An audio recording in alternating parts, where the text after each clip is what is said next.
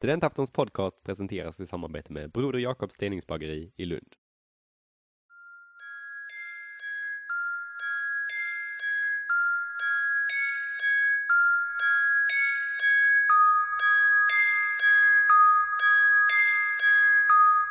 I er valanalys konstateras att Centern i valet var starkare bland kvinnor, höginkomsttagare, högutbildade och yngre.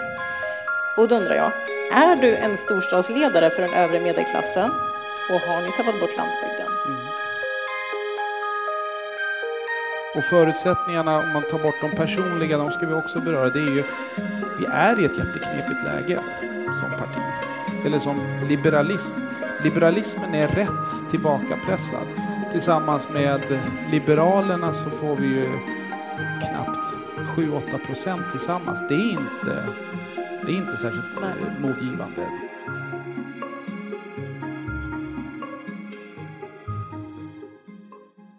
God kväll och varmt välkomna till terminens första studentafton. Mitt namn är Frida Eriksson och jag är förman för Studentaftonutskottet. Studentafton bildades redan 1905 här vid Akademiska föreningen i Lund. Dag Hammarskjöld, Diana Ross, David Attenborough, drottning Silvia och varje svensk statsminister sedan Per Albin Hansson är bara några få exempel på tidigare gäster. Kvällens studentafton kommer att ta med er på en exposé över den centerpartistiska idétraditionen. Många decennier har gått sedan Thorbjörn Fälldin var statsminister och Centern det statsbärande partiet. Vad krävs för att nå dit igen? Och när alliansen har spruckit och kartan ritats om, vart pekar då den liberala kompassen? Och som gammalt bondeparti, hur ska Centerpartiet locka tillbaka väljarna på landsbygden? Bäst lämpade att ta sig an dessa frågor är Sydsvenskans Moa Berglöf i ett samtal med centerpartiets partiledare Muharrem Demirok. Välkomna! Är du bekväm? Sitta där. Tack så mycket. Lite vatten, Moa? Ja, tack. Tack så mycket. Hej, vad kul att vara här. Är ni taggade? Ladda upp med frågor. Nu har ju de presenterat dig, så det behöver kanske inte jag göra. Men vill du lägga till någonting om vem du är? Var du kommer ifrån? Vi kanske kommer in på det i samtalet. Men jag tänkte jag börjar med en sak i alla fall. Det är okej att kalla mig för Murre. Någon kanske har hört det. Ja. Jag kanske gör det lättare för er. Ja, det är bra. Mina vänner brukar kalla mig för Murre och det känns som jag är i ett vänskapligt sammanhang. Men jag kanske har fel. Ja. Nej, men då vet vi det. Då kan vi säga det. Vad bra. Välkommen till Lund. Tack. Jag bor i Skurup, men jag jobbar i Malmö. Men jag bor också i Lund varannan vecka. Så att jag känner mig lite hemma här. Jag tänkte att du har en chans att svara för publiken. Då undrar jag, vilken är Sveriges bästa studentstad och varför är det Lund? Hur ska jag säga det här och ändå kunna komma tillbaka till Linköping? Ja, nej, men om man ska vara helt ärlig. Jag älskar Linköping som studentstad, men den har ju inte allt det som Lund har. Den har inte traditionen, den har inte de rötterna som går så långt tillbaks i historien. Och den traditionen som Lund för med sig. Och det kunde jag sakna när jag pluggade i Lund. Utbildningen var fantastisk, men det var någonting där som saknade. Så jag har väl något litet hål här som jag bär med mig att jag aldrig fick plugga i Lund. Ja. Men det är inte för sent. Jag kanske kommer tillbaka någon gång. Ja. Så jag tänkte att... Och nu får du vara här. Nu får jag vara här och uppleva Lund inifrån universitetet. Så det är en fantastisk studentstad. Det är en fantastisk stad på alla sätt och vis. Och vi ska vara glada som får ha Lund som viktig studentstad i Sverige. Var det tillräckligt smörigt? Ja. Tveksamt. Ja, vi får se. Jag har precis dissat Linköping för er skull. Ja. Vad läste du i Linköping? Jag läste lite blandat. Jag började med att läsa geografi. Jag kom in på det. Och det var så jag halkade in på att läsa en hel del kopplat till samhällsplanering som jag sen jobbade med några år. Men sen gick jag över till att läsa statsvetenskap. Och fastnade väldigt mycket för det. Jag hade också en liten kort session där jag prövade på att plugga psykologi, men insåg att det var inte alls någonting för mig. Så jag hoppade av det. Ja, men det är ju samhällsplanering, statskunskap och lite psykologi. Det passar perfekt för att vara partiledare. Jag känner att jag har lite revansch här för att jag har inte ens tagit examen. Jag läste i Uppsala juridik, hoppade av. Och sen läste jag ännu mer och sen hoppade jag av. Och så började jag jobba i politiken. Vi pratade lite här innan, därför att jag är inte bara ledarskribent på Sydsvenskan och Helsingborgs Dagblad också, utan jag jobbade som talskrivare åt Fredrik Reinfeldt när han var statsminister. Så vi har insett att vi har lite så här, vi har inte träffats, men vi har lite alliansgemensamma minnen från de goda dagarna av allianssamarbete. Vi satt nästan och var lite... Ja, jag fick lite tårar i ögonen. Lite tårar i ögonen när exakt. Vi pratade om 2005-6 års valrörelse där. Ja, det var fint alltså. Det var fint. Det är annorlunda nu. Det är annorlunda nu, kan man minst sagt säga. Ja. Jag tänkte så här, att vi börjar med att prata om din företrädare, så har vi rivit av det plåstret. Jag frågade innan... Och Maud? Nej. Ja, det var en till. Nej, den senaste. Jag frågade dig förut om du hade läst Annis bok. Det har du inte hunnit göra än. Jag har inte hunnit göra det, men jag ska göra det. Ja, den kommer ut idag. Jag vet inte om ni har sett att den kommer ut idag, men jag lyckades sno till mig en förhandskopia. Så jag vet att trots att du och Annie gick med i ungdomsförbundet nästan samtidigt, tror jag, för över 20 år sedan, 2002 var det, så nämns du bara 2 gånger i boken och först på sidan 315. Hur känns det? Ja, det hade ju kunnat komma lite tidigare. Ja. Det håller jag med om. Ja. Nej, men jag valde en annan väg där. Jag gick med i ungdomsförbundet. Mest för att jag kände mig för gammal för att gå med i partiet. Hur gammal var du? Jag var 25 år. Ja. Och jag kände mig egentligen för gammal för ungdomsförbundet, men alldeles för ung för partiet. Så jag prövade det. Men var ju liksom på väg ut. Och Annie var ju en up and coming star. Jag träffade henne första gången i Eksjö. Jag kan säga, första känslan var hon kommer ju bli partiledare någon gång. Jag hade aldrig trott att det skulle gå så fort som det gjorde. Men det var känslan. Så det var fantastiskt att träffa henne. Men sen skildes våra vägar åt och jag släppte lite rikspolitiken och höll på med kommunpolitik. Jag blev en kommungubbe. Ja. Kommunalråd i 13 år i Linköping. Ja, men jag tänkte fråga, du blev ju partiledare i februari, men du gick med redan 2002 när Maud Olofsson var partiledare. Och det känns ju inte som det 60:e valet 2002. Vänta. Nej, men varför sökte sig, för att du är uppvuxen i Vårbygård utanför Stockholm, pluggade i Linköping. Varför blev det Centerpartiet?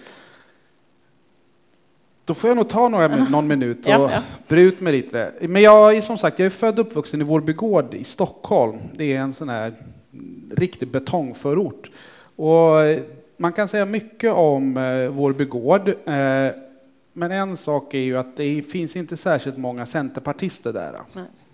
Det var inte alls många. Jag tror inte jag hade träffat någon riktig centerpartist när jag växte upp i Vårbygård. Och sen flyttade jag till Linköping och hade ingen relation till Centerpartiet överhuvudtaget. Man ska komma ihåg att mamma och pappa var ganska långt ut på vänsterkanten. Men jag visste att jag var vänster. Det kände jag ganska tydligt att nej, jag har rört mig därifrån. Men jag visste att jag var inte tillräckligt långt ut höger för att vara moderat heller. Där jag kände mig väldigt trygg i mitten. Och det var någonting i Centerpartiet som sen slog an en ton hos mig. Det var det här faktiskt pratet om hela landet. Och med risk för att låta lite klyschigt ska jag ändå säga att det var första gången när jag hörde Maud prata om hela Sverige som jag också kände att det fanns en berättelse för mig och Vårbygård. Att jag var en del av, jag fanns med i någonting annat. Det var inte bara när man pratade om förorten som Vårbygård fanns med, utan det var en berättelse om Sverige. Så jag började hitta hem dit, men när jag väl hade ännu längre historien är att det var en studentkompis till mig som tröttnade på att höra mig prata politik och sa det att du borde gå med i ett politiskt parti. Och så klampade jag in på Centerpartiets expedition i Linköping och de fick lite panik för det hade aldrig hänt att någon kom dit och ville bli medlem. Men jag klampade in där och sa jag vill bli medlem och påbörjade min resa in i det där. Men det hade tagit mig ett år att komma ut från det att jag fikade och min kompis sa du borde gå med i ett parti till att jag faktiskt vågade bli centerpartist. Därför att jag hade också mina fördomar. Jag tänkte så här, men det är lantbrukare, det är från liksom mindre städer. Jag kommer inte passa in. Men jag har fått skämmas. Jag har erkänt det bland mina medlemmar också. Jag hade fördomar som bröts. Men det var fortfarande när jag hade gått med så var det fortfarande någonting som inte riktigt... Jag hade inte riktigt landat att det var hemma. Förrän 2003-2004, när, för er som minns, när EU skulle utvidgas, då tog Maud strid för att det inte skulle vara några övergångsregler för de nya medlemsländerna. Alla andra partier drev på att det skulle vara särskilda regler för de nya medlemsländerna. Ett A- och ett B-lag. Och Maud tog en sån otroligt ideologisk värderingsstyrd strid för det där. Så jag kände bara att jag älskar henne, jag älskar det här partiet och jag är hemma. Så sen dess så landade jag och kände att det är mitt hem. Det var min resa in i Centerpartiet. Vad fint. Jag har en ganska lång nästa fråga men som också handlar lite om det här. Jag är uppvuxen på landet i Hälsingland. Där var man antingen sosse eller centerpartist. Och när jag berättade för min mamma att jag skulle träffa dig så sa hon så här: kom ihåg nu Moa, det är landsbygden som gäller, den som Centern har tappat bort. Och efter att du hade valts till partiledare bara några mil härifrån i Helsingborg sa ett av ombuden så här: vilka rubriker skapar vi idag? En tror jag är att Centerpartiet överger landsbygden. Tyvärr har vi prövat den här vägen förr, att välja en storstadsledare och vet alla hur det gick då. Lennart Daléus säger de att han syftade på. Och då tänkte jag, i er valanalys konstateras att Centern i valet var starkare bland kvinnor, höginkomsttagare, högutbildade och yngre. Och då undrar jag, är du en storstadsledare för den övre medelklassen och har ni tappat bort landsbygden? Den andra frågan är väl lättast att svara att nej, vi har inte tappat bort landsbygden, men vi förlorade på landsbygden. Det kan ingen förneka. Vi förlorade på hemmaplan och det gjorde väldigt ont. Vilket det också ska göra och måste få göra. Förlorar man på hemmaplan, då ska det göra ont. Och då ska man bara bestämma sig för att det gör vi inte igen. Och där är vi nu. Det är i den processen. Men den andra delen är jag en storstadsföreträdare, ledare så. Nej, men jag är ju den jag är. Jag är född och uppvuxen i Stockholm i en utsatt förort. Jag flyttade till Linköping. Jag har bott mer än halva mitt liv i Linköping. Det finns inte en bygdegård eller församlingshem i Östergötland som jag inte har besökt. Jag har jobbat i 13 år med ansvar bland annat för samhällsplanering och landsbygdsutveckling och lantbruksfrågor.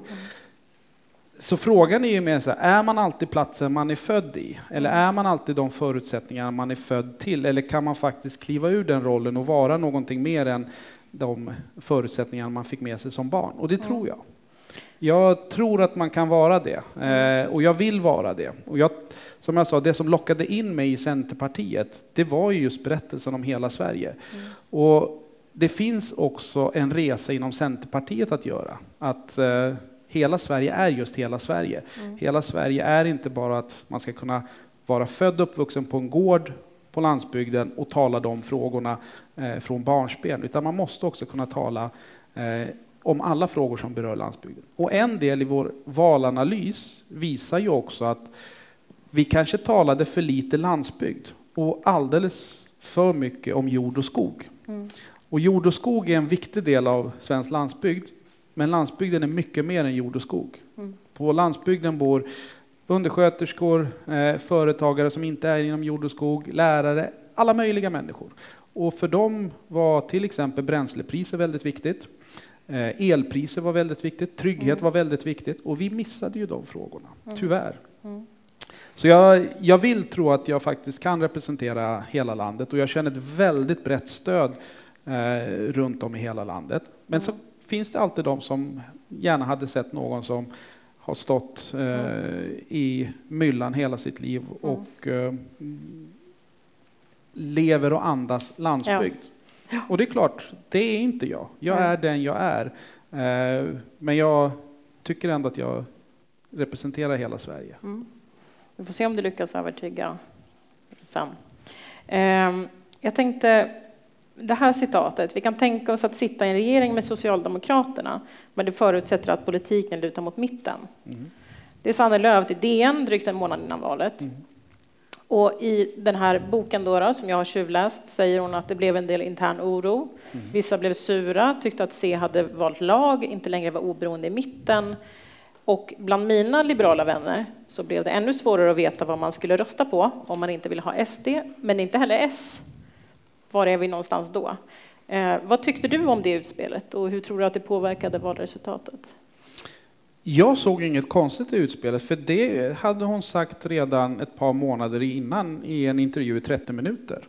Att så som läget var när Ulf Kristersson hade stängt dörren så var hennes statsministerkandidat Magdalena Andersson. Så jag såg inte det som något konstigt när hon kom ut och sa det. Men jag vet att det väckte en hel del oro och jag vet att det väckte en hel del intern debatt. Jag var med i de diskussionerna. Och jag tror att hanteringen av det också ledde till att vi fick det valresultatet vi fick. Tyvärr. För jag tänker, hon sa ju att det är Ulf Kristersson som har stängt dörren. Det är därför jag är tvungen att göra det här. Att liksom, i och med att vi kan inte samarbeta med SD så var liksom den dörren stängd. Och då försökte förklara att det är inte vi som har brutit oss loss från alliansen. Det är de löftena som sveks. Håller du med om det? Absolut. Om vi backar bandet lite till när januariavtalet tecknades, när alliansen och den konstellationen som fanns verkligen, vad ska man säga, när det ödet beseglades, att man gick skilda vägar, när Liberalerna och Centerpartiet valde att stötta Stefan Löfven då, januariavtalet. Då ringde ju Annie runt till ett antal förtroendevalda runt om i landet. Och jag kan säga vad jag sa till henne när hon dryftade den här frågan. Socialdemokraterna har alltid varit liksom den stora motpolen. Det har alltid varit det. Därför de har dominerat så mycket av politiken under alla mina år. Så kampen har alltid varit mot Socialdemokraterna och det socialdemokratiska styret. Och det var det också som var hela som kärnan med alliansens bildande. Så hela mitt politiska liv har ju gått ut på att vara en motpol mot det som är socialdemokratin. Men det är ideologiskt. När vi kommer in på Sverigedemokraterna, då blir det både ideologiskt, men det blir också en väldigt stor portion existentiellt för mig. Därför att i deras värld, och det kan jag än idag möta, eller ännu mer idag möta, är jag ju aldrig och kommer aldrig vara svensk. Mina barn kommer aldrig vara svenska. Jag är då född till min pappa är från Turkiet, kom hit som 17-åring, jobbat under sitt liv, gift med Annika, min mamma, född och uppvuxen liksom svensk så långt tillbaks i historien. Så i den sverigedemokratiska världen så det hjälper inte. Jag kommer aldrig vara svensk. Jag fick en recension av mig själv när jag hade gjort något bra från en sverigedemokrat, en väldigt namnkunnig sverigedemokrat som sa det att jo, han är ju bra och han låter som en svensk fast han är 50%. Och hans barn, de är ju 75% svenska. Alltså, mina barn kommer aldrig vara svenskar i deras ögon. Hela tiden är det liksom någonting där blodet är inte tillräckligt rent för dem. Så för mig blir det existentiellt. Så Annie hade liksom, jag var helt med på att vi skulle in i januariavtalet. Och det löftet som vi då gav att inte ta stöd av en regering som var beroende av Sverigedemokraterna, det var ju väldigt, väldigt fast förankrat i partiet. Man ska komma ihåg att anledningen till att vi kunde stå så stabilt i de här frågorna, det var ju att gräsrötterna var så fast förankrade. Hela det här motståndet mot att gå åt Sverigedemokratiskt håll, det grundar sig i våra lokalpolitiker som finns runt om i landet. Framförallt de som är engagerade i kyrkopolitiken. För de jobbade ju med de nyanlända 2014-15. De trodde så otroligt starkt på det här. Så rötterna i liksom trädet gick så oerhört djupt ner. Så när Annie sa de orden, då kunde hon känna sig trygg. Trädet stod väldigt stabilt. Det ruckades inte. Nej. Så jag stöttade henne fullt ut i den linjen som hon sa och som hon drev. Men sen som sagt så blev det lite intern turbulens när hon uttalade de faktiska orden så nära in på valrörelsen. Ja. Du la faktiskt upp väldigt bra för min nästa fråga. Som är många, inklusive statsministern Ulf Kristersson, har argumenterat för att Sverigedemokraternas kanter skulle slipas ner om de blev en del av etablissemanget, som de kallar det.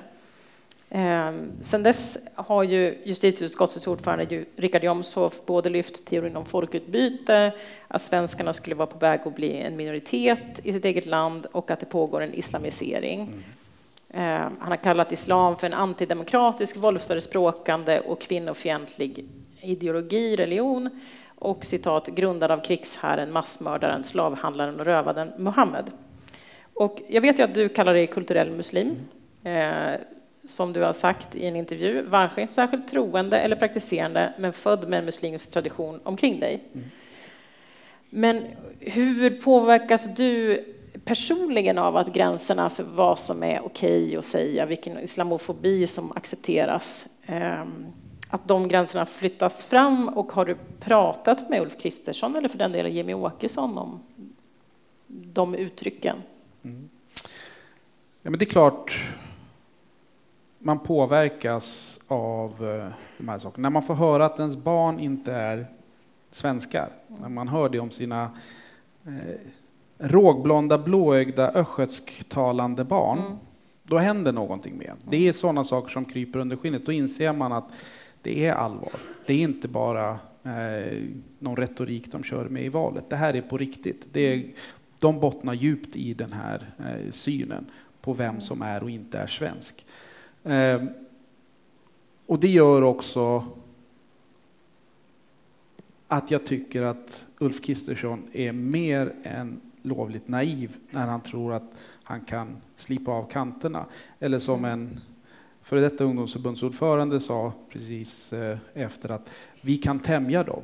Ni kan inte tämja dem. Du kan inte tämja ett parti som baserar sin ideologi på någonting annat än bara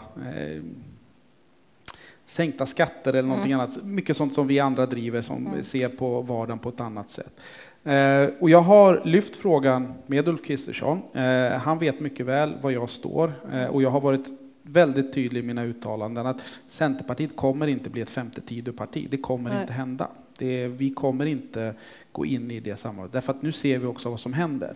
Det som vi tyckte oss kunna säga skulle hända, det har också hänt. Det är inte så att Sverigedemokraternas ideologi eller syn bara har ätit sig in lite grann. Utan de har tagit över stora delar av retoriken. Den som lyssnade på Ulf Kristerssons regeringsförklaring, den som orkade, den var 50 minuter lång ska jag säga. Vi som satt i kammaren var ju tvungna att lyssna på det. Men jag hörde den också. Ja, och ni som är ledarskribenter som måste. Den som gjorde det fick ju en del kalla kårar i vissa avsnitt. Det var ord och uttryck som jag aldrig trodde att jag skulle höras läsas upp av en moderat statsminister. Och jag är faktiskt väldigt övertygad om att Ulf Kristersson själv inte tror på de här orden. Eller jag var. Tills jag faktiskt hörde den här regeringsförklaringen. För då började jag fundera på, det är inte bara så att Sverigedemokraterna har ätit sig in i regeringssamarbetet. De har i stora delar tagit över retoriken och vokabulären i samarbetet helt och hållet. Så jag blev väldigt skrämd av det. Och jag oroas över den utvecklingen som vi nu ser. Och blir ännu mer stärkt i min tro att det här är... om det här håller, om de här partierna håller ihop en hel mandatperiod, då kommer det vara en otroligt avgörande valrörelse nästa gång. Om de går in i valrörelsen tillsammans och säger att vi 4, vi tror på det här och nästa gång sitter Sverigedemokraterna också i regering. Då kommer valrörelsen att bli en av de kanske viktigaste någonsin i det här landet. För jag vet, Jimmy Åkesson säger ju dels att Sverigedemokraterna är ju ett borgerligt parti. Det är han ju väldigt tydlig med. Och att det här är ett steg på vägen till att ta över regeringsmakten och bli statsminister. Och jag håller ju med dig i det där, att jag tänker att det har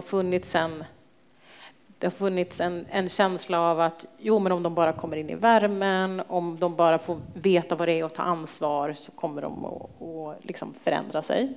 Nu har de ju hamnat mitt emellan, att de får igenom saker, men de behöver inte ta ansvar för de sitter inte i regeringen. Och det är ju en guldsits att sitta i. Därför att man kan både vara i opposition till det man inte gillar, men också ta cred för det man har fått igenom. Ja, man ska också komma ihåg att de har ju ett gammalt känt citat som Jimmy Åkesson skickade till Mattias Karlsson när de satt och förhandlade förra gången. Give them hell. Det bär de med sig. Det kan man ju se inte minst under sommarens händelse med koranbränningarna. Och nu ska jag säga någonting som kanske låter konstigt.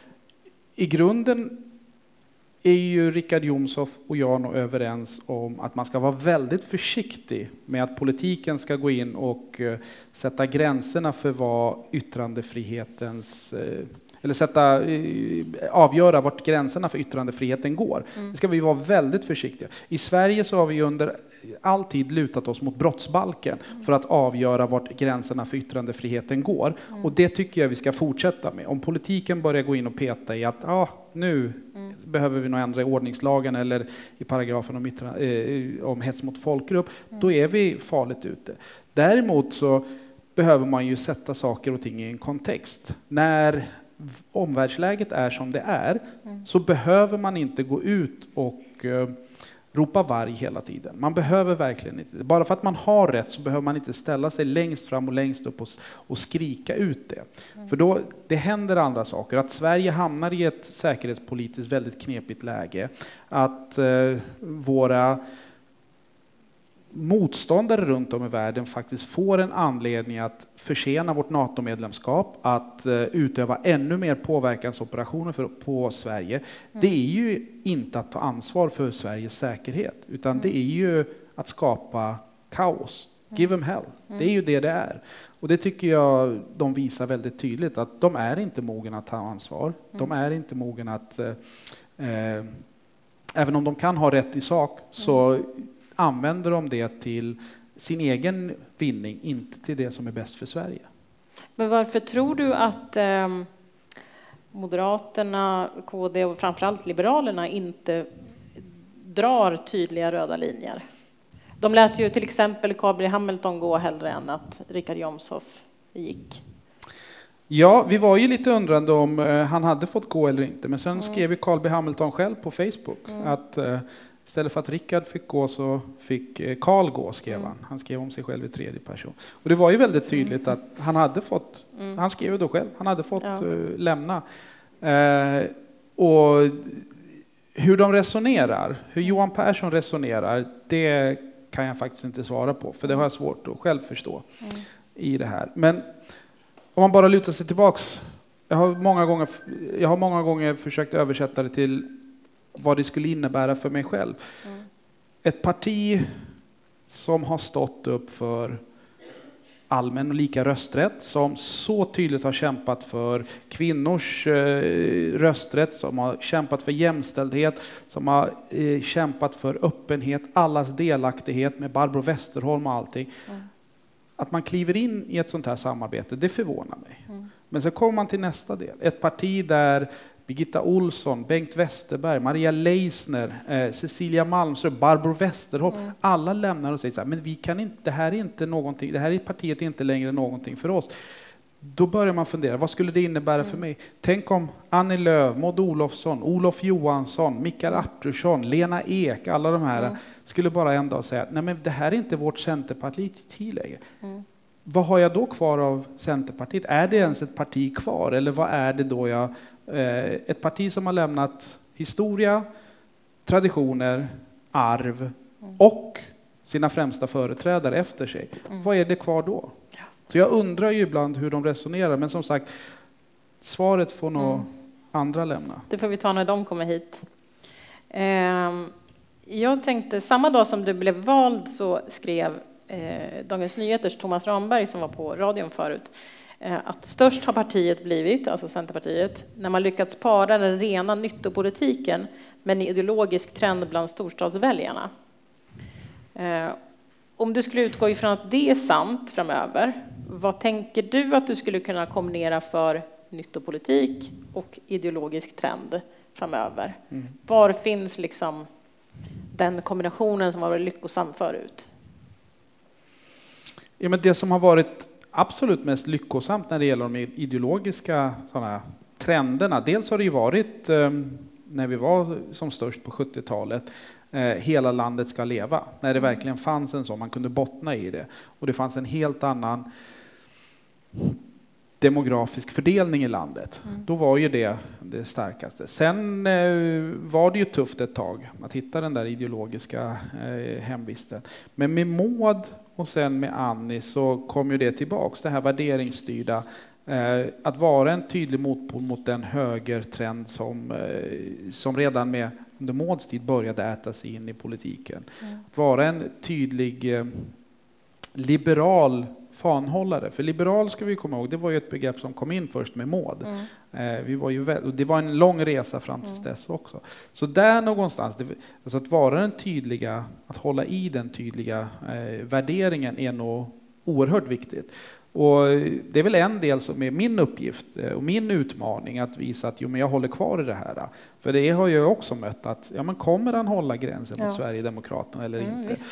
Och för mig kan det ju vara självklart, och för oss i Centerpartiet kan det vara självklart. Men Moa som kanske inte har träffat mig, eller som inte har träffat mig tidigare, är det självklart för Moa? Nej, det är inte det. Så jag måste ju upprepa det gång på gång på gång. Vi kommer aldrig bli ett femte Tidöparti, punkt slut. Så det är en del. Men även det som innebär med jämställdhet, med öppenhet, att alla människor faktiskt får förverkliga sig själva. Det är inte en självklarhet. Vi kan tycka det. Men det finns så många trender nu som går åt andra håll. Apropå vad som sägs på riksplan, att Pride-parader till exempel är en arena för pedofili. Det trodde inte jag skulle höra för bara några år sedan. Och nu är det saker som sägs öppet bland de som stöttar regeringssamarbetet. Så där finns en trend för oss rent allmänt. Men sen finns det ju andra trender som vi nog måste hitta och vara lite mer träffsäkra på.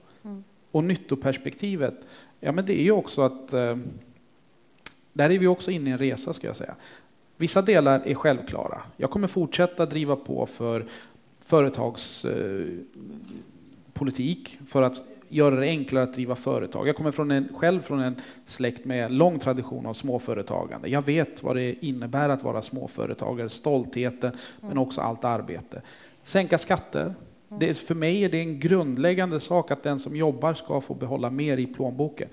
Och nu idag så ser vi det ännu viktigare för de som faktiskt tjänar minst, att de får behålla mer. Jag kan bara ta ett väldigt enkelt exempel. Jag har varit i debatter om att det är barn som går hungriga till skolan. Och då väljer väldigt många perspektiv att skolorna borde börja servera gratis frukost. Min ingång är tvärtom, att föräldrarna bör behålla mer i sin egen plånbok så att man faktiskt klarar av att sätta frukost på bordet på morgonen. Annars så har vi ju bara flyttat problemet ett steg. Vi har inte kommit åt det som är grundorsaken, att människor inte har råd att sätta frukost på bordet. Så sänk skatten för dem med allra lägst inkomst. Prioritera det just nu. Se till att de får mer i plånboken. Men sen har vi också en resa att göra, och det är väl en ideologisk omsvängning för oss i delar. Kanske inte ideologisk, men praktisk. Skolan. Att faktiskt börja erkänna att vi kan ha haft fel. Det finns skojare inom friskolevärlden. Det finns avarter som inte har som uppdrag att bedriva bra utbildning, utan som har som främsta uppgift att faktiskt lura skattekollektivet på pengar. Vi hade några skolor i Malmö nu som fick stänga precis innan de skulle börja. där eleverna inte vet vart de ska gå någonstans nu, som skulle börja i gymnasiet. Och det är en av de här större grupperna som helt struntar i det. Så att det finns mycket att göra. Men jag funderade på det här med värderingar. Återigen valanalysen som jag tycker är väldigt, det är jättemånga sidor. Verkligen men väldigt sidor. Bra många sidor ska jag säga. Så läs det. Den är svettig att ta sig igenom. Men det finns väldigt intressanta saker, men också lite saker som motsäger varandra på samma sida. För det står så här: vi pratar värderingar när väljarna oroade sig för hur de skulle klara sin ekonomi och sina basala behov. Men samtidigt skriver ni att det inte var sakpolitiken utan värderingarna som gjorde att väljarna röstade på Centern i valet. Så att värderingarna gjorde att ni fick röster, men det var också så att ni tappade röster på att bara prata värderingar. Hur tänker du kring det? Och känner du att det är rätt analys? Ja, därför att vi som var mitt inne i det såg det nog. För när du säger det så låter det väldigt motsägelsefullt, det håller jag med om. Men för oss som var mitt inne i det kändes det ganska självklart. Väldigt många oroade sig för privatekonomin och sa att det enda ni säger är att det enda vi vet är att ni är emot SD, men vad vill ni själva? Så det var ju det tydliga, att vi pratade för mycket värderingar. Vi var anti-SD, det visste man. Det var liksom ingen snack om saken. Men vad ville vi göra för att sänka bränslepriserna? Vad ville vi göra för att kompensera för de som hade alldeles för höga elräkningar? Där blev vi svaret skyldiga. Och det var väl också en del i att vi förlorade på landsbygden. För det var väldigt många som hade enkla svar. Man åkte runt och viftade med en falukorv och sa vi ska sänka priset med 10-12 kronor. Det var väldigt enkelt att ta till sig. Och jag tror de flesta innerst inne kände att det är klart de inte kommer kunna sänka med 12 kronor. Det fattar vi nog. Men de vill någonting. Och så kom de fram till Centerpartiet och så frågade de vad vi ville. Och vi började prata om reduktionsplikten och att man först skulle börja med att söka undantag från EU och hit och dit. Efter 15 sekunder så kände man ju själv i valstugan att den här väljaren har jag tappat sedan länge. Och samma sak var det med energifrågorna. Kom de fram till oss i valstugan och frågade men vad vill du göra för att få ner elpriserna? Och så började man prata om hur vi skulle göra med motköp och liknande. Jag ska inte tråka ut det med att dra hela den kalkylen. Vi pratade om men det behövs både vindkraft och det ena och det andra. Ja, fast de där säger att de ska bygga kärnkraft och det kommer lösa allt. Vad vill ni? Och då kände jag också men vi har tappat dem. För vi tappade mot dem som kom med överdrifter eller underdrifter. Som kom med direkta lögner ibland. Och som skamlöst faktiskt stod och ljög väljarna rakt i ansiktet. Vi förlorade mot dem. Och det gör väldigt ont. Det gör jätteont att vi inte lyckades ha bättre svar. Så valanalysen landar ju i det att vi måste ha bättre och tydligare svar. Vi måste kunna konkretisera. Vad är det vi vill? Var inte så, ja, men om ni ursäktar uttrycket i de här salarna, var inte så akademiska. Säg vad det är ni vill göra och peka ut en riktning. Och det lyckades inte vi i valrörelsen. Nej. Jag kan ge ett tydligt exempel. Förlåt Moa om jag drar iväg. Nej, gud, kör. Det var ett det exempel som gjorde mig så otroligt, som verkligen satte fingret på det. Jag träffade en ung tjej. Jag säger ung tjej för att hon var i min ålder ungefär. Och vi stod och pratade om bränslepriserna och hon frågade vad vi ville göra för att få ner priserna. Och när jag hade pratat om klimat och allting så sa jag, men klimatet är jätteviktigt för mig. Jag är jätteengagerad i klimatfrågan. Men just nu, sa hon, så har inte jag råd att besöka mormor. Det kostar mig 200 kronor extra varje gång jag ska besöka mormor. Jag har inte råd att besöka mormor. Och om du frågar om jag väljer mellan isbjörnen och mormor så tittar hon på mig. Så skiter jag i isbjörnen, sa hon. Och hon hade ju helt rätt. Därför att det stod mellan det stora, liksom, rädda världen och hennes möjlighet att besöka mormor. För hon visste inte hur länge mormor skulle leva längre. Och jag måste kunna ge svar på det. Jag måste kunna ge henne ett svar som både ger möjlighet att besöka mormor och rädda isbjörnen. Men det var så många som ställde de här mot varandra. Knepigt. Det är klart det blir knepigt. Men om inte vi kan ge svar på det, då ska inte jag prata om klimatfrågorna. Då ska jag ju lika gärna säga, du måste välja, mormor eller isbjörnen. Och om svaret är isbjörnen, ja, men då ska vi strunta i klimatet. Och vad har vi tagit för ansvar då? Alltså politikens uppgift är ju att försöka förena de här två sakerna. Eller vi måste förena, vi har liksom inget alternativ. Nej. Och det är den resan vi är inne i just nu med partiet. Koka ner det. Få en politik som är tydligare. Och ta bort det som vi själva inte kan förklara eller som vi inte tror på, som vi har tyckt kanske alldeles för länge. Som till exempel det här med friskolor. Det finns avarter, men säg det då. Det är ingenting, det är att man lär sig, att man mognar med åldern, det är inget som är fel. Och ett parti måste också kunna mogna och säga det som är sanningen. Vi trodde på någonting, vi trodde det skulle bli bra, det blev inte så bra som vi tänkte, nu måste vi göra om det. Jag tänkte i den senaste förtroendemätningen, när du sist av alla partiledare, bara 6% är ganska eller mycket stort förtroende. Hela 16% visste inte vem du var. Och ni ligger väl på runt 4-5% i vad väljarna ska rösta på om det var val idag. Hur känner du att du liksom ändå orkar hålla igång? Känns det tröstlöst? Då funderar jag på hur Annie hade i sin i begynnelsen när hon hade 2,8%. Ja. Nej, inte alls. Nej, men det är klart. Alla vill ju ha högre siffror, så är det ju. Men jag vet ju också de förutsättningarna jag kom in med. Och förutsättningarna, om man tar bort de personliga, de ska vi också beröra, det är ju, vi är i ett jätteknepigt läge som parti. Eller som liberalism. Liberalismen är rätt tillbakapressad. Tillsammans med liberalerna så får vi ju knappt 7-8% tillsammans. Det är inte särskilt modgivande. Man blir lite nedslagen. Runt om i Europa ser det likadant ut. Som parti just nu är vi i en situation där våra röster behövs ju inte för att få majoritet i riksdagen. Socialdemokraterna och Sverigedemokraterna skulle, om de hittar varandra, kunna fälla regeringen i enskilda frågor eller totalt. Men Vänsterpartiet, Centerpartiet och Miljöpartiet, vi är ju 3 partier som just nu, vi behövs inte riktigt i riksdagens omröstningar. Och så till det en partiledare som är okänd på nationell plan. Även om jag har varit kommunalråd i Linköping i 13 år så kom jag ju precis in i riksdagen. Jag kom ju in i höstas. Så jag har inte suttit särskilt länge. Det är klart, när du lägger till alla de här svåra förutsättningarna för ett parti. Vi har inget sakfrågeägandeskap. Vi gjorde ett ganska dåligt val. Tuffa förutsättningar. En regering som har majoritet och sen en partiledare som har en resa personligt att göra. Det är klart det är tufft.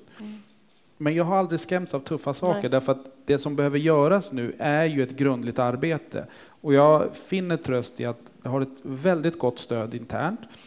Partiet är i en situation att man förstår att det har gått dåligt. Vi måste göra en grundlig resa. Vi måste knåda om vår politik och vår strategi. Det går inte att bara dutta lite i kanten. Man förstår att vi vill inte förlora igen. Det har jag sagt så många gånger och känt den känslan. Ingen vill förlora igen.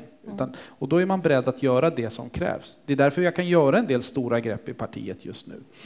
Så jag känner gott mod i det. Att vi är i en resa. Om några veckor så har vi partistämma. När jag har dragit igenom de programmen som vi har presenterat. Där vi knådar om vår politik ganska ordentligt, vill jag säga. Då har vi ett antal pusselbitar som är helt nödvändiga för att börja bygga vidare. Så när jag kommer tillbaka hit om ett år, eller någon annanstans när vi träffas, jag är så fräck så jag bjuder in mig. Ja, exakt. Ja. Då kan vi börja prata på riktigt. Har det gett resultat eller inte? För jag har inte haft pusselbitarna i handen som jag behöver ännu. Men nu har jag dem. Och då behöver jag börja lyfta. Och då behöver jag börja bygga. Och det är det jag känner att vi gör nu. Jag hade kunnat välja den enkla vägen. Ge mig fullt ut populist. Och slänga mig med det ena och det andra. Det hade säkert gett helt andra opinionssiffror kortsiktigt här och nu. Men det hade aldrig burit hela vägen fram till valet. Aldrig. Jag säger, när du säger att du knådar om, skolan är kanske ändå sak som ni knådar om. Har du något mer att bjuda på? Vad är det annars som ni... Liksom, finns det någon annan omvändning eller har någon nytänk i politiken som kommer att hända på nu i höst när ni ska ses? Vi gör rätt stora omsvängningar inom klimatområdet, förtydligar, spetsar till ytterligare. Vi gör ganska dramatiska omsvängningar även i kärnkraften. När Maud Olofsson drog igenom kärnkraftsöverenskommelsen 2014, då var ju till exempel var det ju väldigt tydligt att vi är 10 reaktorer i Sverige. Det är vad vi ska ha, punkt slut. Inte en till. Vi tar bort det. Vi kommer inte längre vara emot. Vi kommer inte ha någon gräns på 10. Utan det är upp till marknaden. Ser man fler möjlighet att bygga fler, då finns den möjligheten. Inom landsbygdspolitiken så går vi fram rätt ordentligt när det gäller inte minst infrastruktur. Det är ju ett av de områdena, jag vet att det låter lite torrt och tråkigt, men för alla som är beroende av att tåg och bussar och vägar funkar, så är infrastruktur rätt viktigt. Vi har en skuld på 70 miljarder och regeringen sköt nu till 300 miljoner. Så det händer ingenting. Vi kommer aldrig få tåg som går i tid om vi inte gör ett ordentligt lyft. Så där presenterar vi en del skarpa förslag. Men sen har vi ju skatterna och företagspolitiken. Vi pratar om i riksdagen om om arbetsgivaravgiften för unga. Nu höjde man det från i våras. Bara för att ge ett exempel. Och så menar man att nu har vi gjort, Finansinspektionen har kollat på det här. Det ger inte den makroeffekten som vi har tänkt. Och i somras reste jag runt i Sverige och så träffade jag företagare. Bland annat så var jag utanför Växjö och träffade Emilia som driver en handelsträdgård. Hon brukade anställa 11 ungdomar från bygden. I år hade hon bara anställt 9 stycken. Därför att arbetsgivaravgiften för unga hade höjts. För henne innebar det minskad tillväxt. För 2 ungdomar från bygden så innebar det att de inte fick jobb. Och det är vad höjd arbetsgivaravgift innebär på riktigt. När man kommer ut i myllan, när man står där med de företagarna som påverkas av det. Det påverkar svensk tillväxt, det påverkar företagens möjlighet att växa, det påverkar ungdomarnas möjlighet att komma in på ett första jobb. Det här är vad företagarpolitik verkligen innebär. Alltså driver man det, och man kan knåda om det ordentligt som vi just nu gör. Du får ge det till tåls ett tag till stämman. Men då kommer det ge effekt. Nu har vi en regering som sitter på händerna och säger att inflationsbekämpning är det absolut viktigaste. Jag håller med. Inflationsbekämpning det är liksom inflation, börjar den äta sig in ännu mer så har vi jättestora problem. Men man skickar notan för inflationsbekämpning till de som har det allra tuffast, till företagarna just nu, till de familjerna som inte kan sätta frukost på barnens bord. Det är de som får bära hela tyngden av inflationsbekämpningen. Till familjerna som sitter med amorteringar och inte klarar av att betala amorteringen på villan. Det är de som får bära kostnaden för inflationen. Det tycker jag är riktigt usel politik, och då måste man ha skarpa förslag för hur man faktiskt kommer åt det. Sänk skatten, sänk arbetsgivaravgiften. Det är inte inflationsdrivande. Se till att kommunerna har tillräckligt med pengar. Det är inte inflationsdrivande. Det skapar tillväxt och förutsättningar. Det är vad vi också kommer att presentera. Skarpa, tydliga förslag på skatteområdet och på företagarområdet. För jag tänker också nu, Sverigedemokraterna är ju inte lika sugna på att sänka skatter. Alltså då, i ekonomisk politik är de mer socialdemokratiska. Här kanske Centern har en liksom, kan gå in och vara det parti som kanske Alliansen var en gång i tiden. Jag vet ju nu till exempel, visst, jobbskatteavdraget sänks, men samtidigt så tar man bort den här brytpunkten för statlig skatt. Och jag ser ju att det är liksom sverigedemokratiska händer som har dragit i de där trådarna. Så att arbetslinjen känns övergiven. Absolut. Jag ska säga något elakt om Tidöavtalet. Kanske förvånar dig. Ja, verkligen. En elak sak. Bortom alla de sakerna jag tycker är fel i det, så märks det ju att det här är ett hafsverk av 4 partier som inte känner varandra, som inte funkar tillsammans överhuvudtaget. Och jag har skrivit ihop många samarbetsprogram, förvisso på kommunal nivå, det ska jag väl säga. Men det märks när man tittar på det att alla har velat få in sina saker. Det är ju egentligen i grunden naturligt. Men den gemensamma berättelsen, vad det är man vill uppnå, Det kan inte jag se i den här. Ulf Kristersson sa ju att vi ska få ordning på Sverige och på min sida är vi överens. Det de är överens om, det märks. Där finns det en berättelse. Migration och på rättsområdet, där finns det tydliga berättelser. Det här är vad vi vill åstadkomma. Jag håller inte med, men det syns tydligt vad det är de vill. På övriga områden ser inte jag det. Nej. Jag ser ingenting på utbildningsområdet. Jag ser ingenting på ekonomin, vad man vill med Sveriges ekonomi, hur vi ska ta oss framåt. Jag ser ingenting på omsorgssidan. Jag ser ingenting på skattesidan. Det saknas överhuvudtaget en linje i allt det andra. Det enda man är överens om är rättspolitik, repressiv sådan och strypt migration. Det är det som man är överens om. Och det bygger man ett regeringsunderlag på. Så vi kommer inte få några svar från den här regeringen, utan det kommer vara en popcornmaskin som skjuter upp saker lite då och då i en budgetförhandling där alla ska försöka få igenom sitt. Och då blir också regeringsförklaringarna 50 minuter långa, därför att alla måste få igenom just sina små saker. Och det är 3 stycken i ens riksdagsgrupp som bråkar om att få igenom just en skrivelse, och då måste Ulf Kristersson läsa upp det i talarstolen, därför att de 3 kan fälla regeringen annars. Precis så tror jag det går till när de sitter och förhandlar. Utan en röd tråd. Jag kan också säga att när jag satt och jobbade i regeringen så var också Centerpartiet rätt jobbiga med vad de skulle få in för saker i regeringsförklaringen. Jo, men så ska det ju vara. Alltså man ska inte ge upp. Man ska vara jobbig därför att alla partier måste ha ett egenvärde i det hela. Men med alliansregeringen, vi låter så gamla och nostalgiska, men med alliansregeringen så fanns det ju ändå en röd linje. Man visste vart det var på väg. Jobblinjen. Vi ska få Sverige på fötter igen. Och allting man gjorde man för att få det. Det saknar jag idag. Vän av ordning kanske säger, fanns det januariavtalet? Nej, det fanns inte januariavtalet heller, vilket också blev dess fall. Men där fanns en annan berättelse, att vi måste hålla främlingsfientliga populistiska krafter borta. Och det bar det januariavtalet ganska länge. Men som sagt, det var ju också 4 partier som inte riktigt... Man hade tvingat igenom en del saker i det där som gjorde att det till slut blev ohållbart. Man måste vilja någonting tillsammans. Man måste ha en berättelse om vart man är på väg och vad man vill få ut av samarbetet. Jag tror att det är dags att börja avrunda snart, va? Klockan 7:55. Jag tänkte att vi skulle gå bakåt tillbaks till dig som person en stund. I den här boken jag tjatar om som du inte har läst så skriver Annie att Centerpartiet är verkligen ett snällt parti. Och då har jag tänkt att du verkar också göra allt för att odla din snällhetsaura.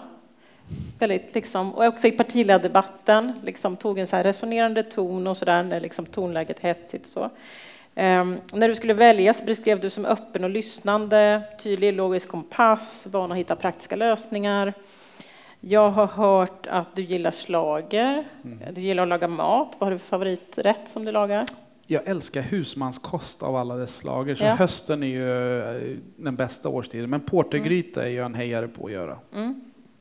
Jag förstår.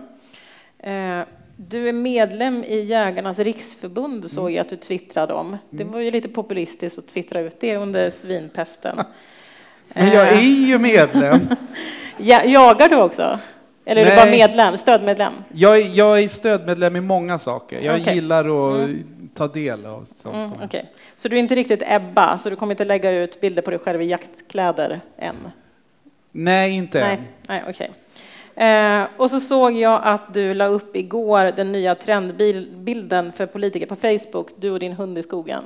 Alltså min hund och jag är inte en trend, det är vi två. Jag vill säga, och som Ulf är med sin hund. Men jag tror, alltså, det är genuint mellan Ulf och hunden. Men vi skaffade ju hund under pandemin. En pandemihund. Men ni har den kvar? Det är en semipandemihund. Ni har inte lämnat bort den? Nej, vi har inte lämnat. Det är en semipandemihund, ska jag säga. Jag kan förklara sen vad jag menar. Men en av mina goda vänner sa till mig att när jag berättade om den här hunden, att kom ihåg att inget band är så starkt mellan en hund och den husse som inte ville ha den. För jag ville verkligen inte ha hund. Nej. Men nu är det det är Allan och jag. Jag kan inte tänka mig något annat än lovade dina barn att de ska gå ut med hunden? Ja. Ja, okej. Men vad jag ville komma till är så här. Är jag för snäll? Ja, är du inte rädd att uppfattas som för mycket mellanmjölk? Jo. Finns det en glöd? Jag såg faktiskt en liten glöd i partiledardebatten, och det var när du pratade om angiverilagen, alltså anmälningsplikten. Såg jag att du på riktigt hade en känsla kring den. Men jag tänker just det här att hur vågar du sticka ut bland de andra politikerna som också instagrammar och lagar god mat och har hundar och är trevliga och så? Ja, men Är det du på riktigt eller ser vi bara content?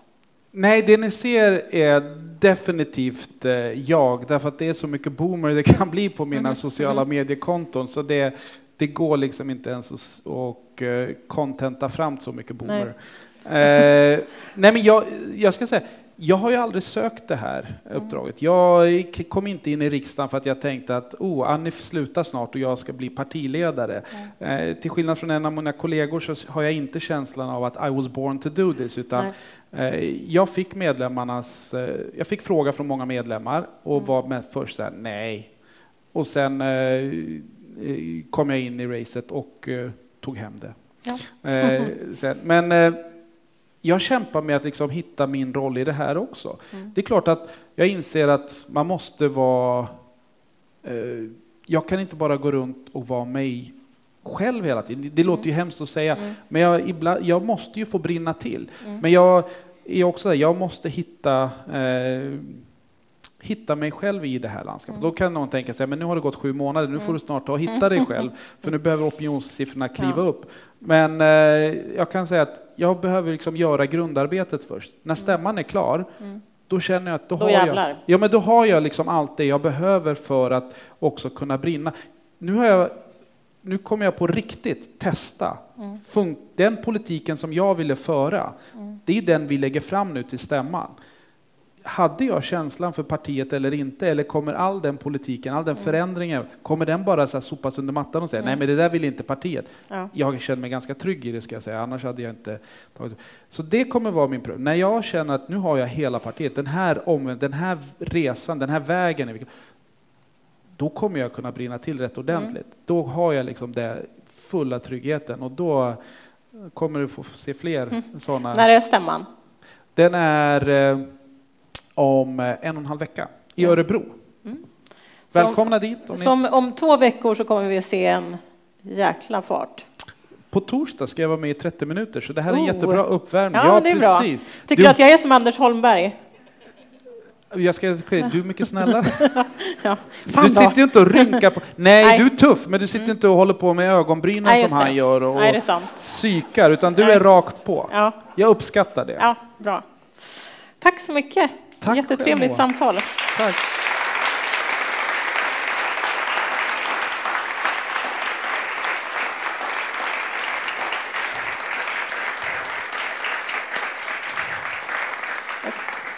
Applåder.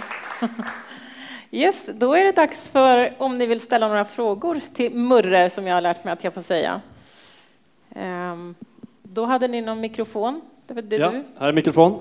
Så när man ställer frågor nu så är det superviktigt att man talar nära micken. Och sen är det väl bara handuppräckning. Den här aftonen är sponsrad av Broder Jakobs. Broder Jakobs har blivit utsedd till Lunds bästa café och är beläget på Klostergatan 9. Gör som Studentafton och införskaffa ert nybakade bröd och era rykande färska bullar. Ingen annanstans än hos Broder Jakobs. Jag undrar lite, du gick ut i förra veckan här i lärartidningen och pratade om, och har vi pratat på Twitter också, om att lärare och sjuksköterskor eller vårdpersonal borde liksom undantas från den här utredningen om anmälningsplikten. Hur ser du på, det har ju stormat nu på Lunds universitet att huruvida universitetspersonal också ska göra det. Hur tycker du om universitetspersonal och anmälningsplikt? Jag skulle nog skilja på universitetsanställda och lärare i grundskola. Därför att i grundskolan då pratar vi om barn. Inget barn bär ansvar för de valen som ens föräldrar har gjort. Det är inte barnets val att de är här trots att föräldrarna har fått utvisningsbeslut. Men när man är vuxen och har valt att frångå ett utvisningsbeslut, då har man ju gjort ett aktivt och medvetet val. Och då har vi ju faktiskt en reglerad invandring som man... Men i grunden kan jag ju tycka att det är ju helt fel att lärare, oavsett om de är i grundskolan eller på universitet, ska åläggas att göra myndighetsuppgifter som vi har andra myndigheter som ska sköta. Till exempel polis eller migrationsverket. Så ingen ska ju behöva göra den myndighetens uppgifter. Men anledningen till att jag brinner så hårt för just lärare och sjukvårdspersonal, det är ju för att jag tror att konsekvenserna kan bli förödande. Det vill säga att det är inte så att barnen som där föräldrarna har ett utvisningsbeslut kommer gå till skolan och bli anmälda, utan de kommer stanna hemma.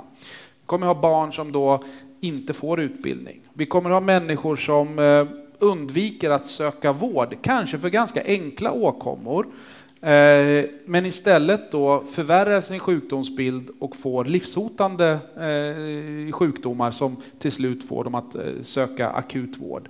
Så jag tror att konsekvenserna av det här kan bli väldigt förödande. Och sen i grunden så bygger det ju allt det här med angiveri bygger ju på att vi sliter sönder ett grundfundament i det som är det absolut finaste vi har i Sverige, förtroendesamhället.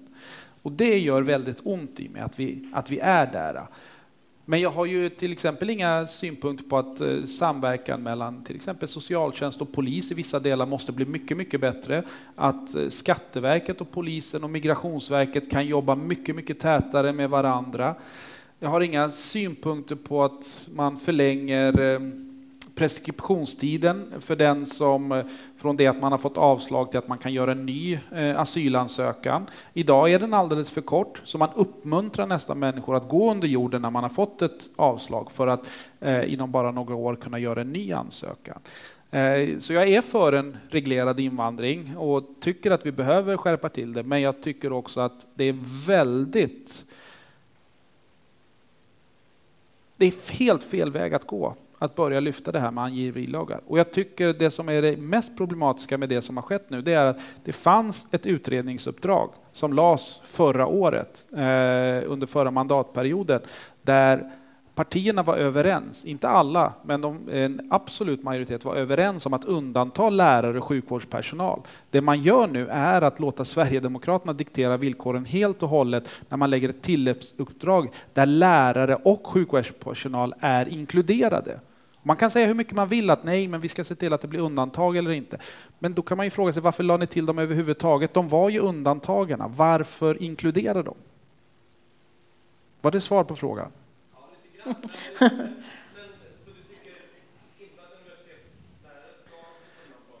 Nej, men jag tycker att man bör... Jag kan se att det finns en vits med att de är med i den utredningen som görs. Det tycker jag. Därför att man har att göra med myndiga människor. Man jobbar inte med underåriga. Och då kan det finnas en poäng med att se över det. Och universitetsutbildning ingår ju inte heller i barnkonventionen om rätt till utbildning och liknande. Så om jag ska med trovärdighet kunna bära min syn på att undanta barn och lärare och sjuka, då måste jag ju också kunna argumentera för att jag tycker att det är rimligt att andra delar kanske utreds. Men sen i grunden är jag ju emot att vi går mot ett samhälle som baseras på angiveri. Jag tycker det är väldigt knepigt och det är inte alls i den riktningen jag vill gå. Men nu är förutsättningarna de är och då måste jag ta den striden jag tror att jag har mest möjlighet att vinna. Ja, jag hade några där, ja. Tack för ett intressant samtal. Jag vet att när din företrädare tillträdde så blev det en del kontroverser för att hon hade sagt att Margaret Thatcher var hennes ideologiska förebild. Jag är lite nyfiken, vilka är dina ideologiska förebilder? Både kanske historiskt i ditt liv och just nu. Ja, jag tycker ju att Margaret Thatcher hade sina förtjänster, absolut. Jag skulle inte kalla den min ideologiska förebild. Däremot så tycker jag att det finns mycket spännande att hämta från hennes arbete. Så har jag det sagt också, kan jag försvara Annie i efterhand så också. Jag hämtar mycket inspiration från centerpartistiska företrädare, Thorbjörn Fälldin, men också Karin Söder. Det är ju en av de fantastiska politiker som fick en alldeles för kort karriär. Hon gick tyvärr bort alldeles för tidigt, men som gjorde väldigt stort intryck på Centerpartiet och hade en otroligt starkt socialt patos. Så den omdaningen vi försöker oss på nu i Centerpartiet, där hämtar jag mycket inspiration från Karin Söder. Och många av mina kollegor i riksdagen brukar säga att ja, men vem har du som förebild? Då är det nästan självklart att du måste säga Thorbjörn Fälldin, för annars så blir det liksom lite tryckt stämning i rummet. Men jag har varit tydlig med att sagt att min förebild, skulle jag få välja mellan dem så är det Karin Söder. Därför att antalet glastak Karin Söder spräckte med råge är så många fler än Thorbjörn Fälldin någonsin gjorde. Hon tog sig fram på ett makalöst sätt genom politiken och som sagt hade ett otroligt socialt patos och drev på just de frågorna som jag tror att Sverige står inför nu. Till exempel det här med att barn inte får mat på bordet på morgonen. Att vi har ett sånt stort ekonomiskt utanförskap också. Hon tog sig an de frågorna med barnperspektivet. Berätta vem Karin Söder var. Det kanske inte alla som vet vem det var. Alla är ju inte centerpartister än. Nej. Förlåt. Karin och inte heller över 40. Aj. Yeah. Det var väl onödigt mål. Nej.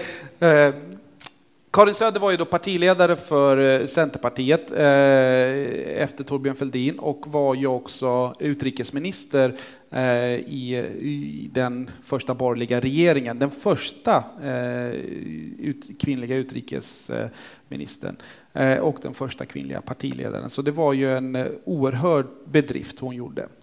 Och socialminister var hon också. Så hon gjorde ett stort avtryck inom politiken. Så det är två väldigt, vad ska jag säga, interna förebilder. Men sen har jag också, det här låter jätteklyschigt, jag vet, men ni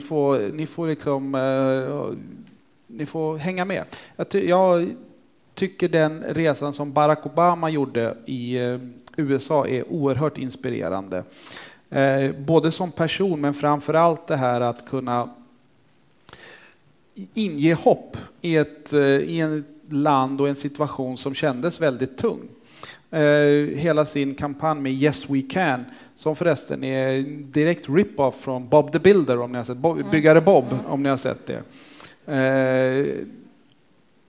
Det var väldigt inspirerande att se hur han lyckades lyfta landet och skapa en sån otrolig rörelse kring demokraternas utveckling och kring partiet. Lyfta minoriteter, lyfta utsatta grupper, lyfta stora delar av landet i det. Sen hade han ju en del saker som han gjorde fel också, men jag tycker ändå att på det stora hela, om jag ska lyfta inspiration, så är det Karin Söder och Barack Obama, skulle jag säga.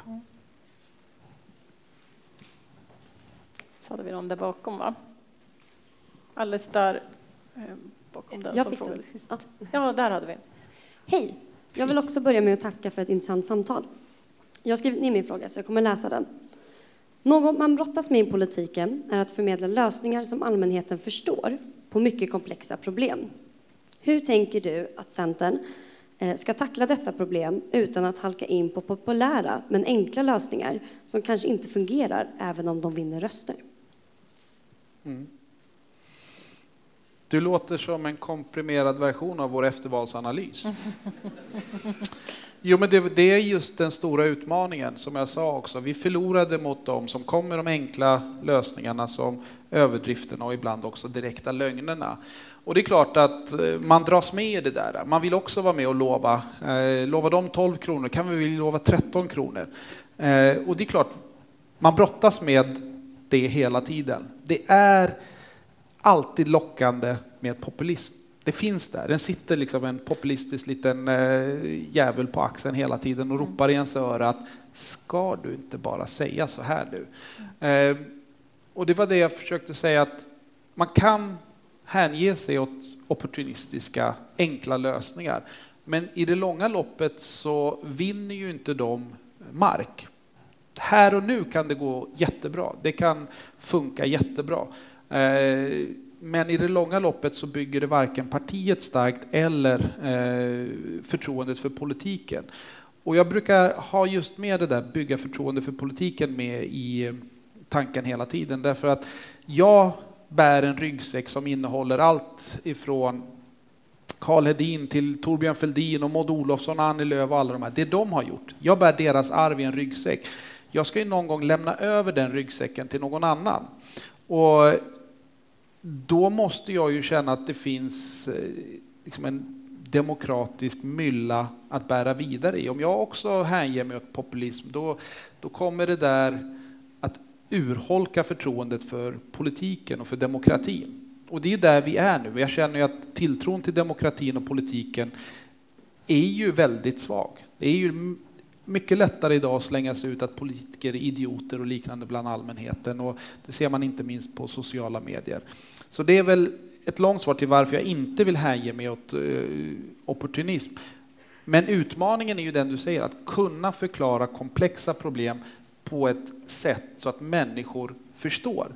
Och det är ju utmaningen. Det är ju det vi hela tiden behöver öva på att göra. Och mitt sätt att göra det är att nöta sula. Att träffa människor, att vara ute så mycket det bara går. Att resa, sitta med dem som berörs. Och det här har jag haft med mig under alla mina år som kommunalråd. Jag hade aldrig ett stammishak till exempel på restaurang, utan jag gick alltid runt på olika lunchrestauranger för att få de där 5-10 minuterna med personal och fråga: hur är det? Vad händer? Hur funkar allting? För att få en känsla över det vi gjorde i stadshuset. Vad blir konsekvenserna för de som faktiskt berörs? Och så har jag velat fungera även i partiledarrollen. Att lyssna, se vad som funkar och inte funkar och sen omsätta det i politik. Så det är väl utmaningen nu, att göra vår komplexa politik, förklara komplexa problem. Hur man både kan rädda isbjörnen och besöka mormor på ett begripligt sätt som också folk tror på. Det ska inte bara vara lätt att förstå, man måste tro på det, att det går. Och ibland kommer jag inte ha alla svaren. Och jag kommer inte kunna säga det exakta svaret hur det ska gå till. Men då måste jag kunna bygga upp ett sånt stort förtroende att man faktiskt tror att vi har inte svaret idag, men vi vet att han kommer driva åt det hållet och Centerpartiet kommer gå åt det hållet. Och det kan ibland räcka gott och väl. Att man faktiskt känner en samhörighet i det. Var det svar? Tack. Då ska vi se. Jag har liksom strålkastare rakt i ögonen så jag ser ingen. Jag bara tänker lite så här för det förra valet kändes väldigt mycket som att det kantades ganska mycket värderingar snarare än kanske sakfrågor. Det kändes som att många i min närhet och jag själv röstade kanske mer på en känsla av inte så mycket sakfrågor. Det jag vill komma till är väl egentligen varför ska man rösta på Centerpartiet idag? Vad är profilen på Centerpartiet som sådan? Mm. Du vill ha hisspitchen för Centerpartiet. Men jag kan ge dig en hisspitch, men då åker vi en lång hiss då, tillsammans i det. För jag tror inte på de här 10-15 sekunders one-liners. Ja, men i det så är det fortfarande klart och tydligt. Vi står upp mot populism och främlingsfientlighet. Det som vi var med oss i förra valet och valet innan det. Där står vi glasklart. Jag kommer inte hänge mig åt att bli ett femte Tidöparti. Det är den ena grejen kring värderingar.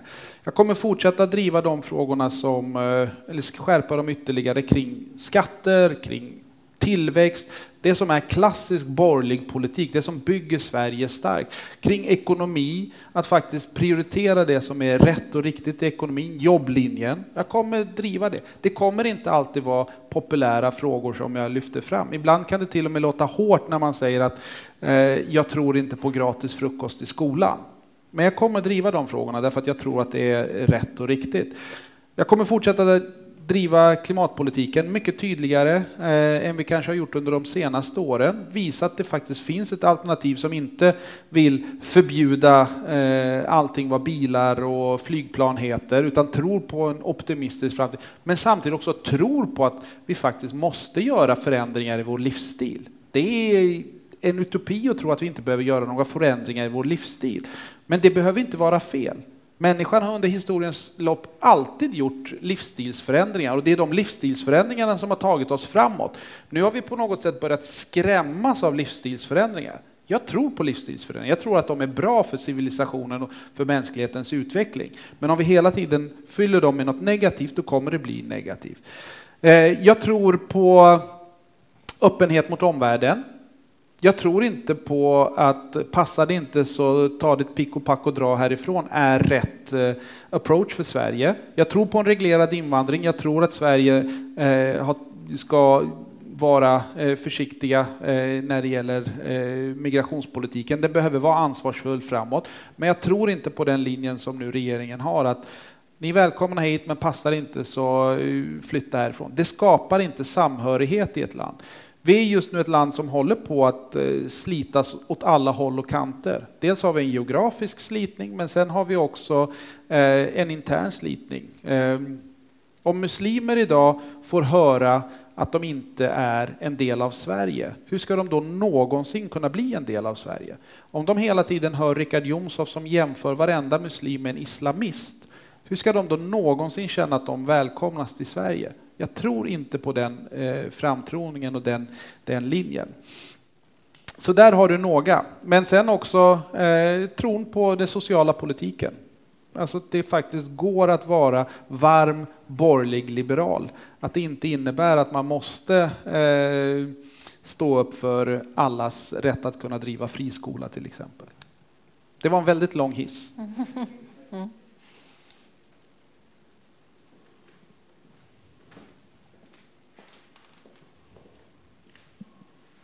Ja, men tack så mycket Moa och Murre för ett intressant samtal. Felix heter jag, och min fråga kanske kan ytterligare hjälpa till och konkretisera svaret på föregående fråga. För det var ju så här att senaste gången Centern satt i regeringsställning så innehade ju Centern 4 ministerposter. Det var miljö, det var landsbygd, det var energi och det var näring. Säg att Centern gör ett kanonval i nästa val och du får skissa på en regeringsbildning eller på ministerposter. Vilka 5 ministerposter skulle i så fall vara gynnsamma politiskt och strategiskt för Centern? Och en bonusfråga om du har tid. När går Sverige med i euron? Tack. Okay. Ja, men om jag får slänga in statsminister så är det då kan jag byta alla de där 5 mot 1. Så. Men om vi då ändå vi lägger undan statsministerposten då. Men landsbygdsminister tror jag Centerpartiet måste inneha, därför att det finns en sån oerhört stark förankring ute i landet att kunna driva de här frågorna. Klimatminister är samma sak. De 2 ministerposterna tycker jag är oerhört viktiga. Det är klart att om man brinner för småföretagande, då är ju finansminister eller näringsminister nära till hands. Det är de. Men jag pausar dem lite, för de är så självklara. Jag skulle slänga in en joker i det hela och säga kulturminister också. Därför att kulturfrågorna har blivit så otroligt viktiga nu. Kultur har alltid varit viktig, men kultur har seglat upp som en av de absolut viktigaste demokratifrågorna på senare år. Och det kan man se inte bara när man börjar rensa i bibliotek runt om i landet och plocka ut böcker. När man liksom med ett klubbslag ändrar biblioteksplaner eller halar flaggor utanför stadshus runt om i Sverige. Då ser man vad kulturen faktiskt betyder. Det är i kulturpolitiken som det stora identitetskriget just nu i Sverige sker. Och då behöver man ha en kulturminister som kan bottna i inte bara hur man fördelar resurser mellan olika, utan som också klarar av att stå upp för kulturens vikt som demokratibärare och nationsbyggare. Så det skulle jag vilja ha med. Sen finns det ju en sån här liten ströpost som jag alltid var avundsjuk på att Maud hade. Hon var också rymdminister. Och för mig blir det extra viktigt nu, därför att jag kommer ju då från Linköping, flygets huvudstad, där vi också har nästa astronaut som kommer. Han är ju från Linköping och ska upp i rymden, så fatta att få ta emot honom när han kommer tillbaks från sin rymdresa i Linköping med en stor parad, han och jag. Så rymdminister. Ja, när kommer han tillbaks? Det vet jag inte. Jag vet inte ens när han ska åka, men någon gång ska han åka. Okej, men du siktar på det? Ja, men där har jag. Rymdminister. Det är en sån liten post. Men sen slänger jag in finansminister då, för där sitter väldigt mycket av beslutande. Du är uppe i väldigt många poster. Ja, men några pausade jag. Okay. Landsbygd, klimat, finans, kultur. 5 fick jag ha. Rymd. Och så rymd. Och så statsminister skulle du också ha. Ja, men jag sa att jag kan lägga alla dem åt sidan om jag får bli statsminister. Okay, ja. Då räcker det med en. Ja, då vet vi. Vad bra. Var det någon sista? Var det någon du saknade? Någon som överraskade? Förutom rymdministern? Nej. Jag tog finans istället. Det känns rimligt. De som sitter på pengarna. Precis. Någon mer fråga? Vi har 7 minuter kvar.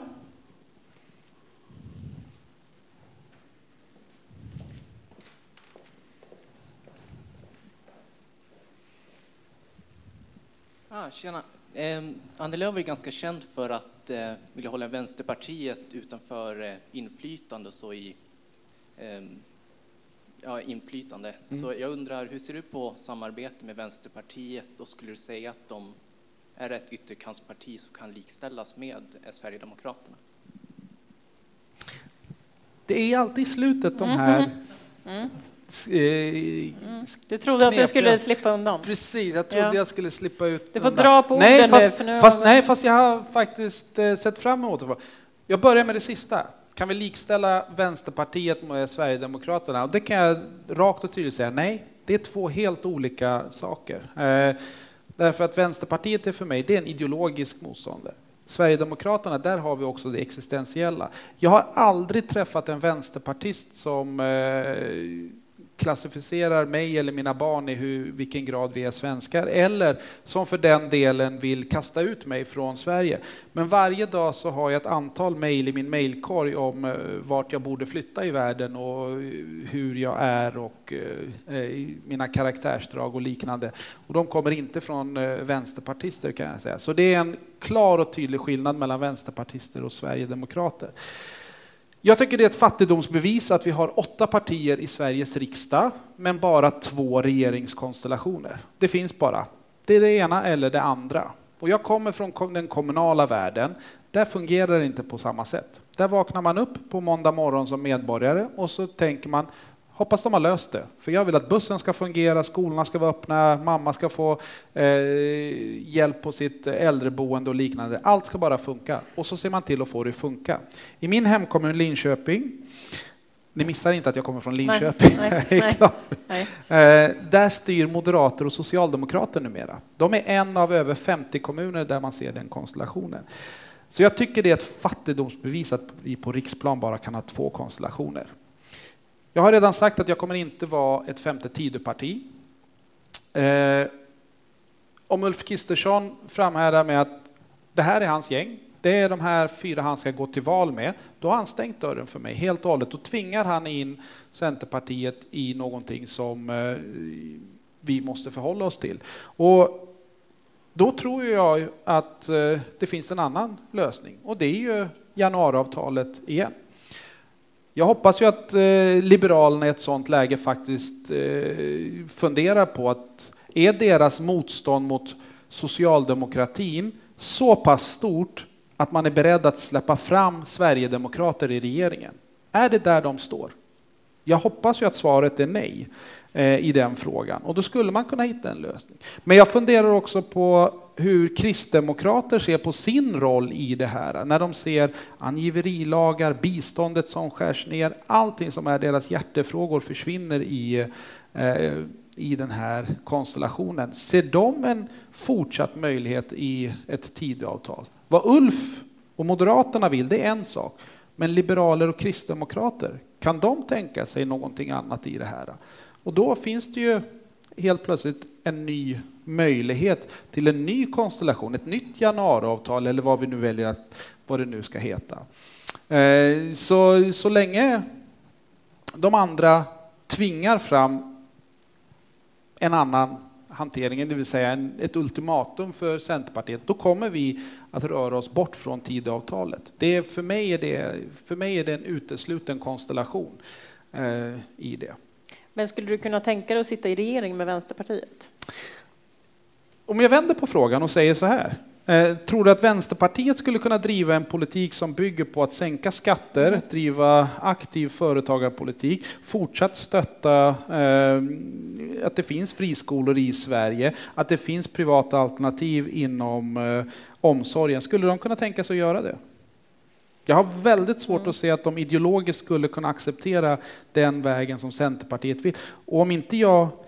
För mig är det ju det viktigaste att driva Centerpartiets politik, att vinna det som mina väljare och medlemmar har drivit fram och det som är vår grund. Och där, innan vi börjar prata om vem som tar vem, så måste man ju titta på, kommer de kunna ställa upp på vår politik? Kommer Nooshi kunna sänka skatterna? Ja, jag tror inte det. Nej. Och då blir ju frågan, då är det inte jag som gör ett val, utan jag har en politik. Kommer hon kunna ställa upp på det? Kan hon inte det, så får hon väl sätta sig på sidan och stötta de andra som kan det. Yes, hade vi någon mer? Var det svar på din fråga? Ja. 1 minut kvar. Någon som vill slänga in en snabb? Där har vi någon. Där också. En sista fråga då. Jo, jag tänker Centerpartiet har ju länge haft en väldigt hård retorik mot Sverigedemokraterna. Samtidigt så talar ni om att vinna tillbaka landsbygdsväljarna, där ju Sverigedemokraterna har väldigt höga förtroendesiffror. Finns det en ambition att vinna tillbaka just de väljarna? Och i så fall, hur ska ni göra det? Tack för frågan. Då ska vi klargöra ett missförstånd som finns, att Centerpartiet tappar väljare till Sverigedemokraterna. Vi är det partiet som tappar kanske allra minst till Sverigedemokraterna, och det gäller även på landsbygden. Våra väljare har inte gått till Sverigedemokraterna. Våra väljare har i störst utsträckning gått till Socialdemokraterna, även på landsbygden. Sen kan det finnas enskilda kommuner där det finns undantag, men generellt sett så ser det ut på det sättet. Och jag känner mig väldigt trygg med våra väljare. De har inte gått till Sverigedemokraterna. Sverigedemokraternas väljare på landsbygden kommer framförallt från moderater och kristdemokrater. Och även en del socialdemokrater. Så vi rör oss inte inom liksom samma väljargrupper. Vi står väldigt långt ifrån varandra. Ska jag vinna tillbaka väljare på landsbygden, så handlar det om att vinna från moderater. Det handlar om att vinna från socialdemokrater. Och liberaler. Om det inte fanns många centerpartister i vår begård, så kan jag säga att det är inte jättemånga liberaler i Nordmaling. Så där slåss vi inte om samma väljare. Men moderater och socialdemokrater, där har jag mina väljare. Så de ska vi vinna tillbaks. Det låter som jag inte gav svar på frågan, för alla blev så tysta och bara tittade på mig. Saknades det något i mitt svar? Ja, det beror på. Tack. Ja. Yes, då har vi hållit tiden sådär som på 1 minut. Då tror jag att vi var klara för idag. Tack så mycket för att ni kom allihopa. Tack. Tack.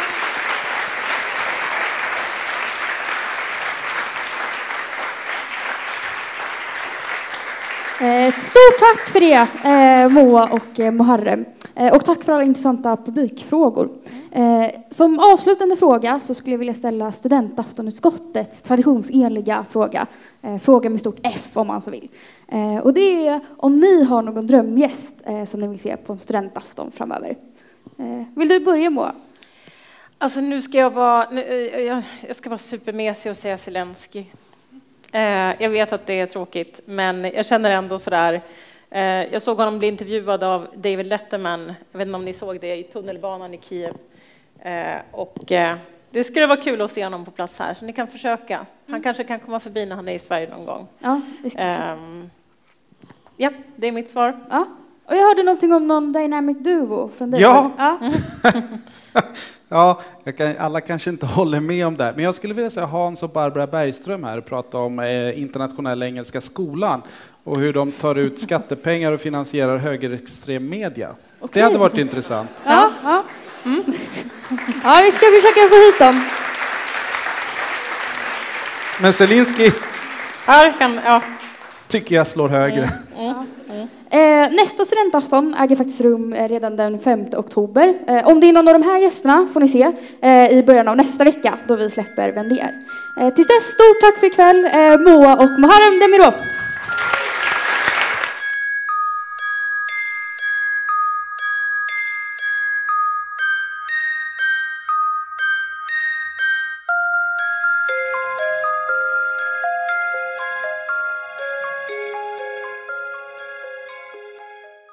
Tack för att du har lyssnat på Studentaftons podcast.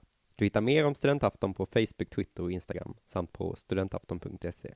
Följ oss där för att inte missa nästa afton.